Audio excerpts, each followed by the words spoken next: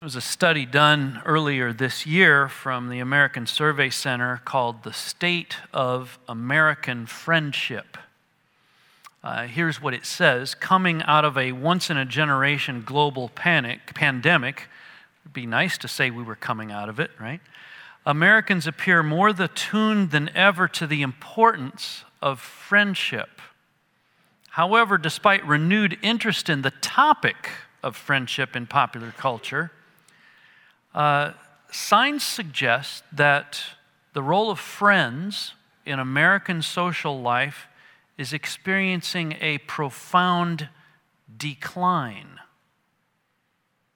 This survey finds that Americans are reporting having fewer close friendships than they once did, talking to their friends less often, relying less on their friends for personal support. Now, while the pandemic may be the most obvious culprit in the national friendship decline, the survey notes that broader structural forces may be playing a more important role. Americans are marrying later than ever and are more geographically mobile than in the past, two trends that strongly associated with increasing rates of social isolation and feelings of loneliness. American parents, this is interesting, American parents are spending twice as much time with their children compared to previous generations, crowding out other types of relationships, including friendships. There may be an excess of parental hovering over children at the expense of the development of friendships. All teenagers are going, amen, preach it, Pastor Scott.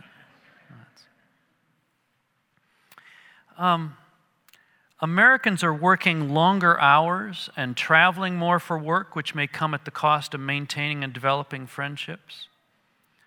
In fact, Americans are now more likely to make friends at work than any other way, including at school, their neighborhood, at their place of worship, or even through existing friends. And we could add to this just the fact of social media as a false substitute for genuine person-to-person relationship. All of that to say, friendship is at risk in our nation. It may be at risk in your life. We're in a series in this letter of Paul to the Philippians called Struggling Well, the Joy of the Christian Journey. And we've been talking about issues that enable us to struggle well. So in chapter 2 already, we have looked at struggling well by doing nothing out of selfish ambition or conceit, but counting others more significant than ourselves. Struggling well by looking to Christ's example of such sacrifice, humbling himself even to the point of death on a cross, of being able to recognize that there's a call to us to work out our own salvation, recognizing that it is God who is at work in us, both to will and to work for His good pleasure. And now we come to what I believe to be the most personal part of this letter, and I invite you to open your Bibles to Philippians chapter 2, verses 19 through 30. There is a way for us to think about Paul in kind of an abstract saintly notion, right? Like he's not quite human. He's this guy that lived a long time ago, and he's just kind of really smart, and he's really spiritual, and he's not at all like me. And here in these verses, I hope that it will reveal to you that the Apostle Paul is in fact a real man in a real world with real struggles, and he has real friends. And they do all kinds of things like living and getting sick and suffering together. They do it together. Struggling well by having meaningful friendships. Now, there's 2 points of view that I want you to think about this account. First, look at it from the point of view of the Apostle Paul, how he needs significant friendships in his life. So that you'll conclude, I need significant friendships in my life. And then look at it also from the point of view of Paul's friends, that you would look at it, I need to become a significant friend to others. Do you capture those two ideas? First, you need friends, but you also need to be a friend, okay? So with that in mind, let's stand for the reading of Scripture. Philippians chapter 2, verses 19 through 30. I hope in the Lord Jesus to send Timothy to you soon, so that I too may be cheered by news of you, for I have no one like him, who will be genuinely concerned for your welfare. For they all seek their own interests, not those of Jesus Christ. But you know Timothy's proven worth, how as a son with a father he has worked or served with me in the gospel. I hope therefore to send him just as soon as I see how it will go with me. And I trust in the Lord that shortly I myself will come also. I have thought it necessary to send to you Epaphroditus, my brother and fellow worker and fellow soldier, and your messenger and minister to my need. For he has been longing for you all and has been distressed because you heard that he was ill. Indeed, he was ill, near to death. But God had mercy on him, and not only on him, but on me also, lest I should have sorrow upon sorrow. I am the more eager to send him, therefore, that you may rejoice at seeing him again, and that I may be less anxious. So receive him in the Lord with all joy and honor such men, for he nearly died for the work of Christ, risking his life to complete what was lacking in your service to me. Please have a seat. Struggling well requires selfless friends. In verses 19 through 24, Paul addresses his friend, addresses the Philippians about his friend Timothy. And so let's think about Timothy for a moment. Timothy, he says, he hopes in the Lord Jesus to send Timothy to the Philippians soon, so that he too would be cheered by the news that he would receive from Timothy about the Philippians. Timothy is a selfless friend for Paul. Just how selfless, I want to kind of take a little bit of time to share with you. He helps to get work done, and one of the ways he helps to get work done is his willingness to travel and get sent great distances at the urging,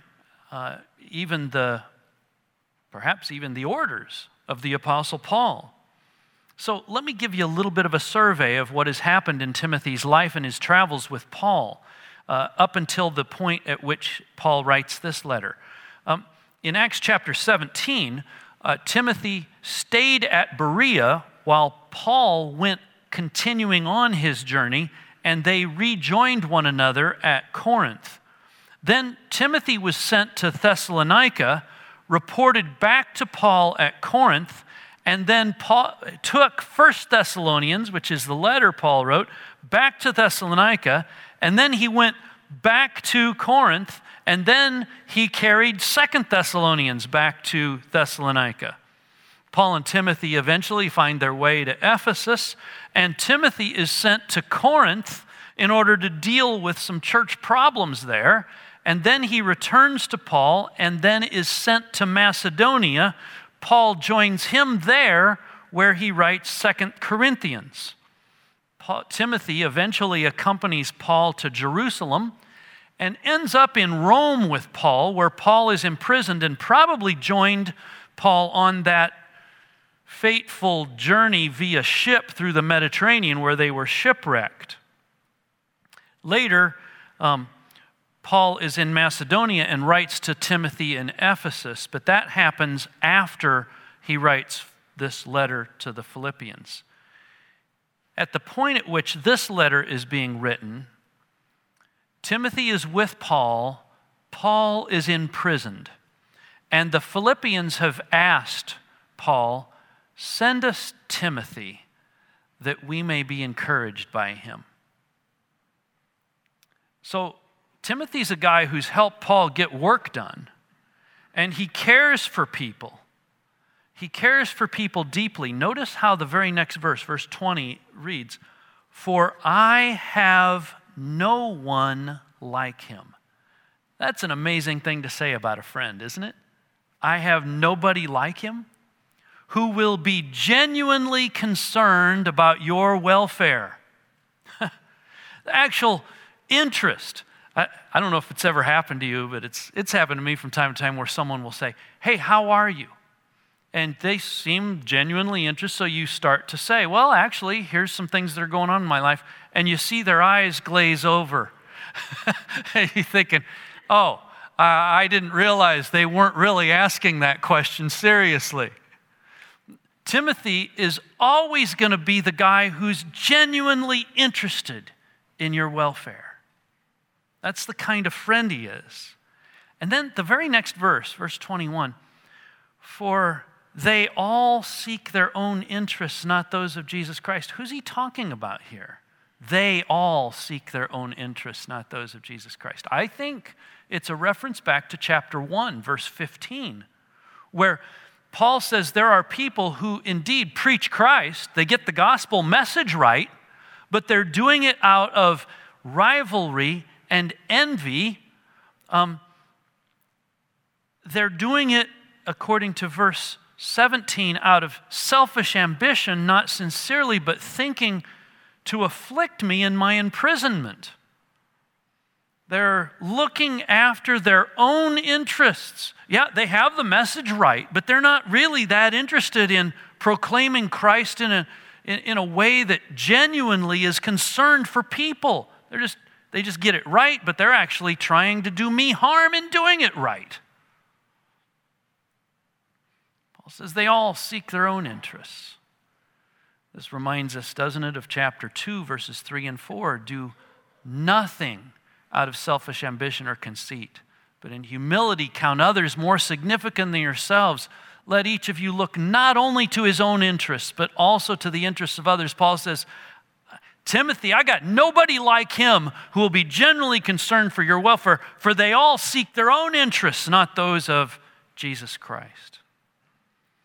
A second kind of corollary to this in Timothy's remarkable friendship is not only is he not interested in his own interests, not only is he interested in the interests of others, but here Paul makes the special notation that Timothy is interested in the interests of Jesus Christ.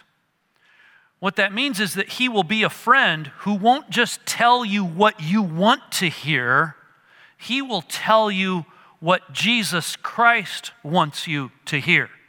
He's interested in the interests of Christ. And there are some friends that, while they may be good friends, they're just telling you what you want to hear. And sometimes it becomes very easy then for us in our development of friendships only to gather friendships of people who will just tell us what we like. Timothy cares enough about people to tell them even what they don't like, if it is the interests of Jesus Christ. He cares for people. I would add that he is a fat person. By fat, it's an acronym, F-A-T. Timothy is faithful. He is a faithful friend. He's going to be there for Paul. He's available. He's always at the ready. And he is teachable. And those are the kind of friends that we all want to have in life. People who are faithful, available, and teachable. Notice how Paul describes this in the very next verse. Verse 22, you know Timothy's proven worth, how as a son with a father he has served with me in the gospel. Timothy's not just loyal to the gospel, he's loyal to Paul. He's not just faithful in ministry, he's faithful as a friend. He's not just teachable about the content of the gospel, but he is teachable about how to do stuff. Let me ask you a question to try to bring this home to the reality that these are two guys who really lived. They're real persons. Do you think that there was ever a time in any of the travels that they had, and think about hundreds of miles, all of the travels that Paul and Timothy had together, all of the ministry that they did together, all of the problems that they encountered together, do you think there was ever a time where Paul and Timothy may have had a disagreement? Well, for sure they did. They had to have had countless disagreements. Because if they agreed about everything all of the time, one of them would be unnecessary. God makes different people, and the whole point of it is to have that. And so what happens is in this friendship, despite the fact that there were times where they likely had very, indeed, disagreements of perhaps even a substantive nature, there was at the bedrock of it gospel loyalty and personal loyalty from Timothy to Paul. I have no one like him.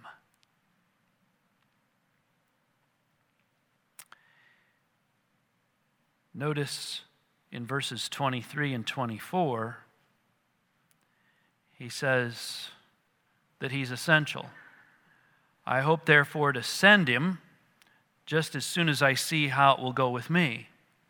Paul says, I'll send him to you, but I've got to find out how things go with my imprisonment first.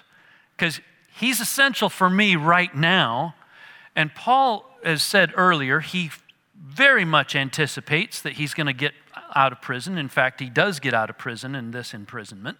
But he's not sure how or when that's going to happen yet. And so he's not going to send Timothy until he finds out how it's going to go with him. And once he does, once I find out, then I'll send him just as soon as I see how it'll go with me. In verse 24, he says, and I trust in the Lord that shortly I myself will come too. You know, I want to get to see you as well. So there's an essential nature to Timothy's friendship here with Paul. Here's some applications as we think about struggling well in life, requiring selfless friends. Who in your orbit are your selfless friends? Selfless friends. And then the next question by way of application that you need to answer is, to whom are you a selfless friend? You see how we need to look at both perspectives? Who are your selfless friends, and to whom are you a selfless friend? Struggling well requires selfless friends. Well, in verses 25 to 30, we meet up with another person, Epaphroditus, and we see that struggling well requires caring servants. Caring servants. Verse 25 describes how Epaphroditus cares for Paul. Look at the descriptions he gives. My brother, and it's not talking about a blood relative. He's saying is his brother in Christ. A sense of family. He's a part of a family. My fellow worker. It's a partnership in work. And my fellow soldier. It's a recognition that as Christians, we have to be on a war footing because our citizenship is not here. It is in heaven.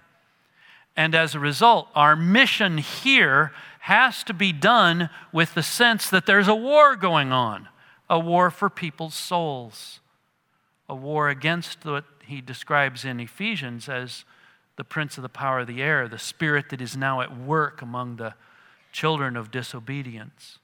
That there's a war on. And Epaphroditus is my family member, my fellow worker, and my fellow soldier in this work. Do you see how struggling well requires caring servants? Epaphroditus is one of those kinds of friends that is a caring servant.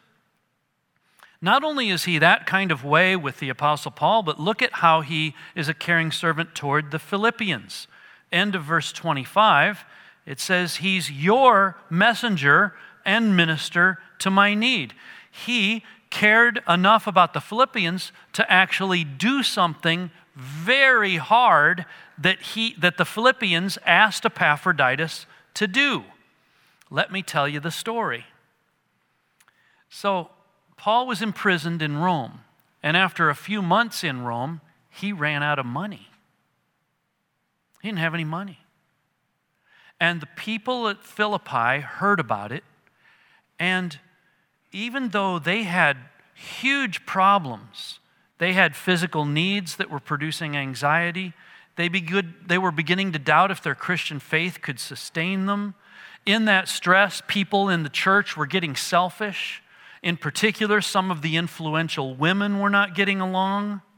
But because the Philippians saw the need to help Paul, they gathered up an offering that was a great sacrifice. It was a large gift of money. And they thought, well, how are we going to get it? This was before you could Venmo the money, right? They couldn't send the money to Paul. They couldn't wire transfer it. They picked a guy in the church. We'll pick Epaphroditus. And we will give him this large gift of money, and we'll have him travel the hundreds of miles from Philippi to Rome with this gift. So, Epaphroditus takes off on his way to Rome with this large gift from the church to be able to sustain the Apostle Paul. But on the way, which is something that happens in every short-term missions trip, something goes wrong. Sometimes when I meet with short-term groups before they go, I ask, well, what is it you're planning to do? They tell me what the plan is, and I go, well, that's great, and I don't know what is going to go wrong, but something isn't going to happen the way you planned it to happen. It just is that way. That's how mission trips are. A number of years ago, we were on a short-term trip. In fact, the missionaries that we were serving with were here in the first service. In Bolivia, we had taken a group from the Quad Cities down there to work on a church building, a construction project. Well, we get out in the middle of the country, in the middle of nowhere, and the guy who is the missionary in charge of the project comes down with hepatitis, and he is sick. I mean, he's as yellow as can be, and he's laying in bed, and he can't move. He's just like, and we go over to his bed, and we go, well, what should we do? And he goes, well, I don't know, maybe do this or that. He'd fall asleep. We're in trouble. So we get a hold of Glenn, who is the guy who was here in the service, who was in the major city, and we said, we think we got some problems here, and we bailed on the trip. We kind of canceled what the project was we were doing, moved back to town. Well, now what do? And we come up with a game plan to be able to do a little bit of helping each person see all the things that God's doing in this larger city of Santa Cruz, Bolivia. And as a result of that totally broken short-term missions trip, there was a couple on the trip who, when they went to all that survey of what was going on in the city, felt the call of God to be a long-term missionary in Santa Cruz, Bolivia, which would never have happened if the short-term trip hadn't completely blown up in our face, right? And that's what happens to Epaphroditus. He's on his way with the large gift, and he falls ill, gravely ill, to the point of almost dying. That's another thing that happens when you're serving the Lord Jesus. People get sick, like this guy got hepatitis. That's part of it, right? Now, he's sick between Philippi and Rome, and somehow maybe he's on a main highway, but somebody traveling on the opposite direction is what I'm guessing, heads into Philippi and tells people about how sick Epaphroditus is. And their question is, well, is he getting better? And the answer is, well, we don't know. We don't know if he lived or died. When we passed by him, he was sick and was pretty close to death. And that's where the church at Philippi is in their understanding of Epaphroditus? Did he get better? Did he make it to Rome? Did he die? What happened to the large gift? All those questions are in their heads, right? And so Paul here has been in prison for about a year. Epaphroditus did get better. He brought the gift to Paul, and the gift was a great blessing. It saved Paul from the standpoint of his need for financial support. The news of the problems at Philippi are needing to be addressed, and Timothy can't come yet because Paul needs Timothy there still. And more people are abandoning Paul. There's this issue of all these people wanting to do stuff out of ill will. And so Paul decides to send Epaphroditus back to Philippi to be able to help them by sending them the letter that you now hold in your hands. Epaphroditus carries this letter back. And here what he says is, you are, he's saying to the church at Philippi, Epaphroditus is your messenger and minister to my need. He served me. He's been longing for you all and has been distressed because you heard he was ill. Somehow the word had gotten back to Rome that the Philippians knew that Epaphroditus was ill, but they didn't know how it turned out. And so somebody's got to get back there to tell them the news. Indeed, he was ill, near to death. He wants to get back home. He thinks of the Philippians first when he thinks about his sickness. I don't know about you, but when I'm sick, I tend to think of myself first.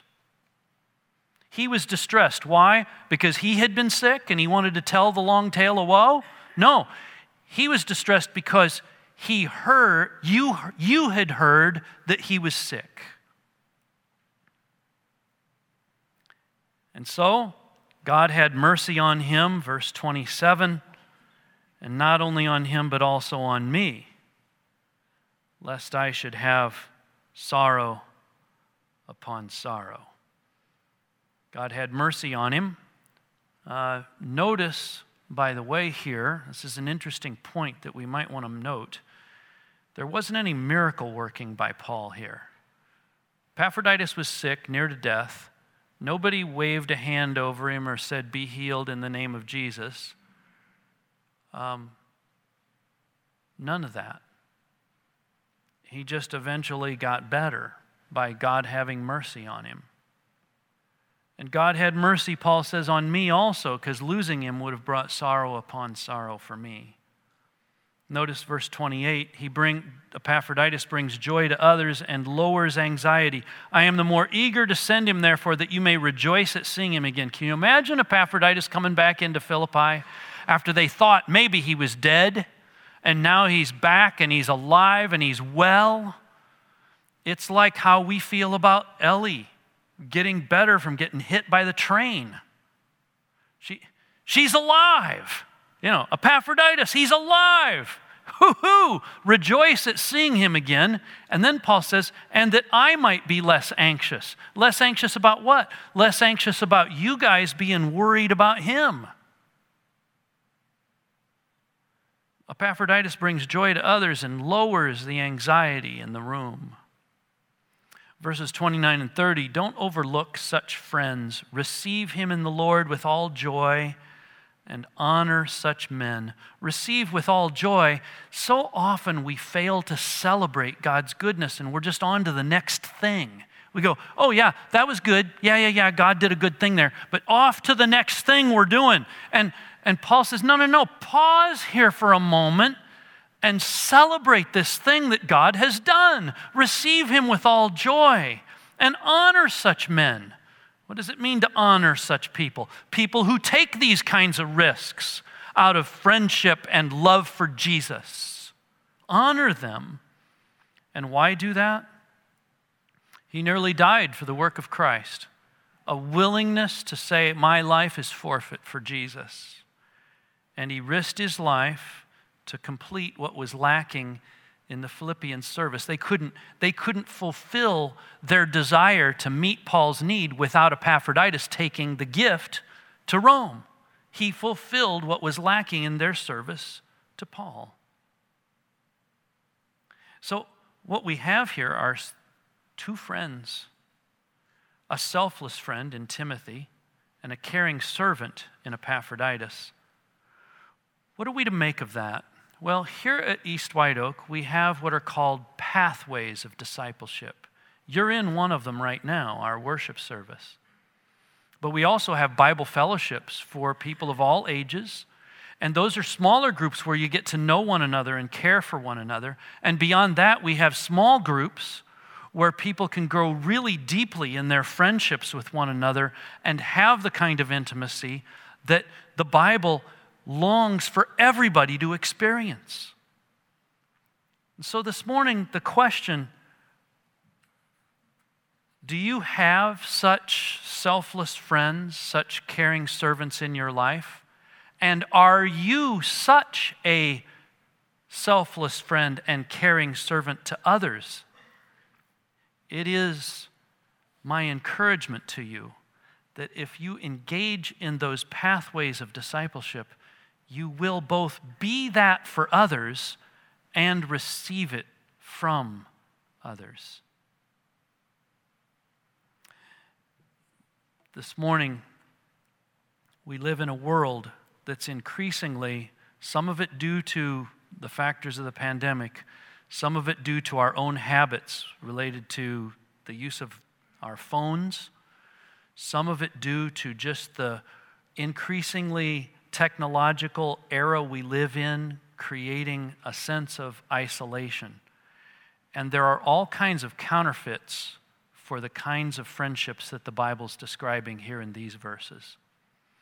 We can think that by the fact that we have people who like some comment we make on social media, or we have someone make a comment about how wonderful we are or what have you, that is filling up for us this longing that every human being has for selfless friends and caring servants.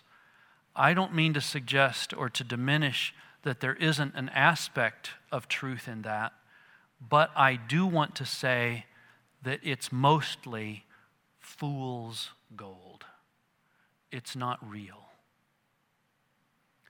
And what we need are real friendships, both the giving of them of ourselves to others and the receiving of such selfless acts from others to us.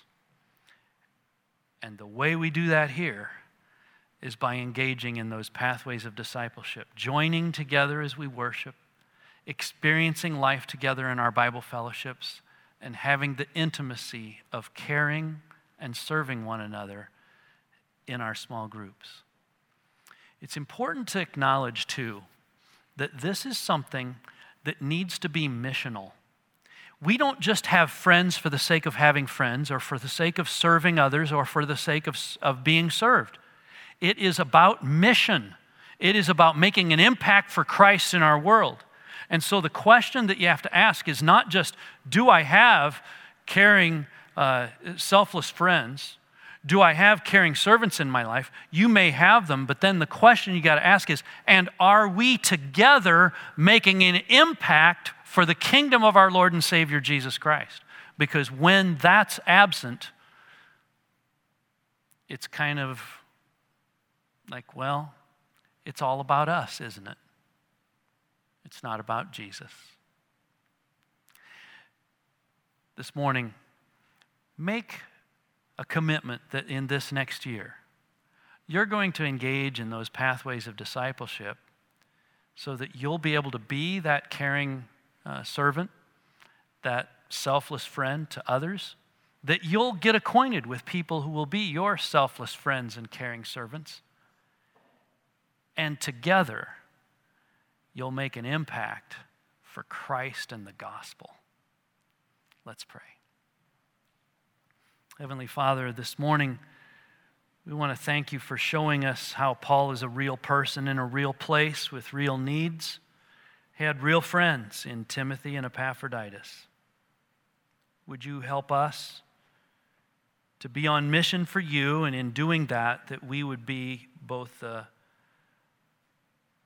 selfless friend and caring servant to others, and be ready to receive the selfless friendship and caring service of others toward us. And we pray that we would do this in the context of serving Jesus Christ and His kingdom, that it wouldn't just be about being entertained or being happy or fulfilled, but it would indeed be about making Christ known in the world and seeking to have others come to know Jesus.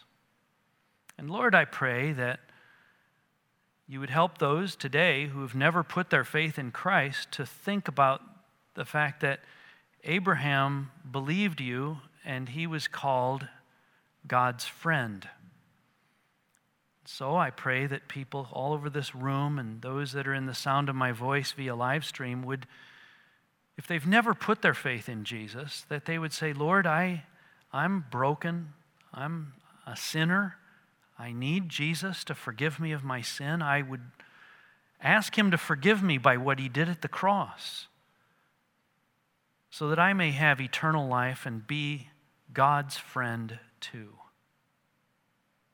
Now, Lord, we pray for the ministries of our church to be effective in the development of such relationships in our worship service, in our Bible fellowships, and in our small groups. And we pray that there would be a fresh commitment to those three avenues, pathways of discipleship among the members and friends of East White Oak in 2022. For your glory, we pray it in Jesus' name. Amen.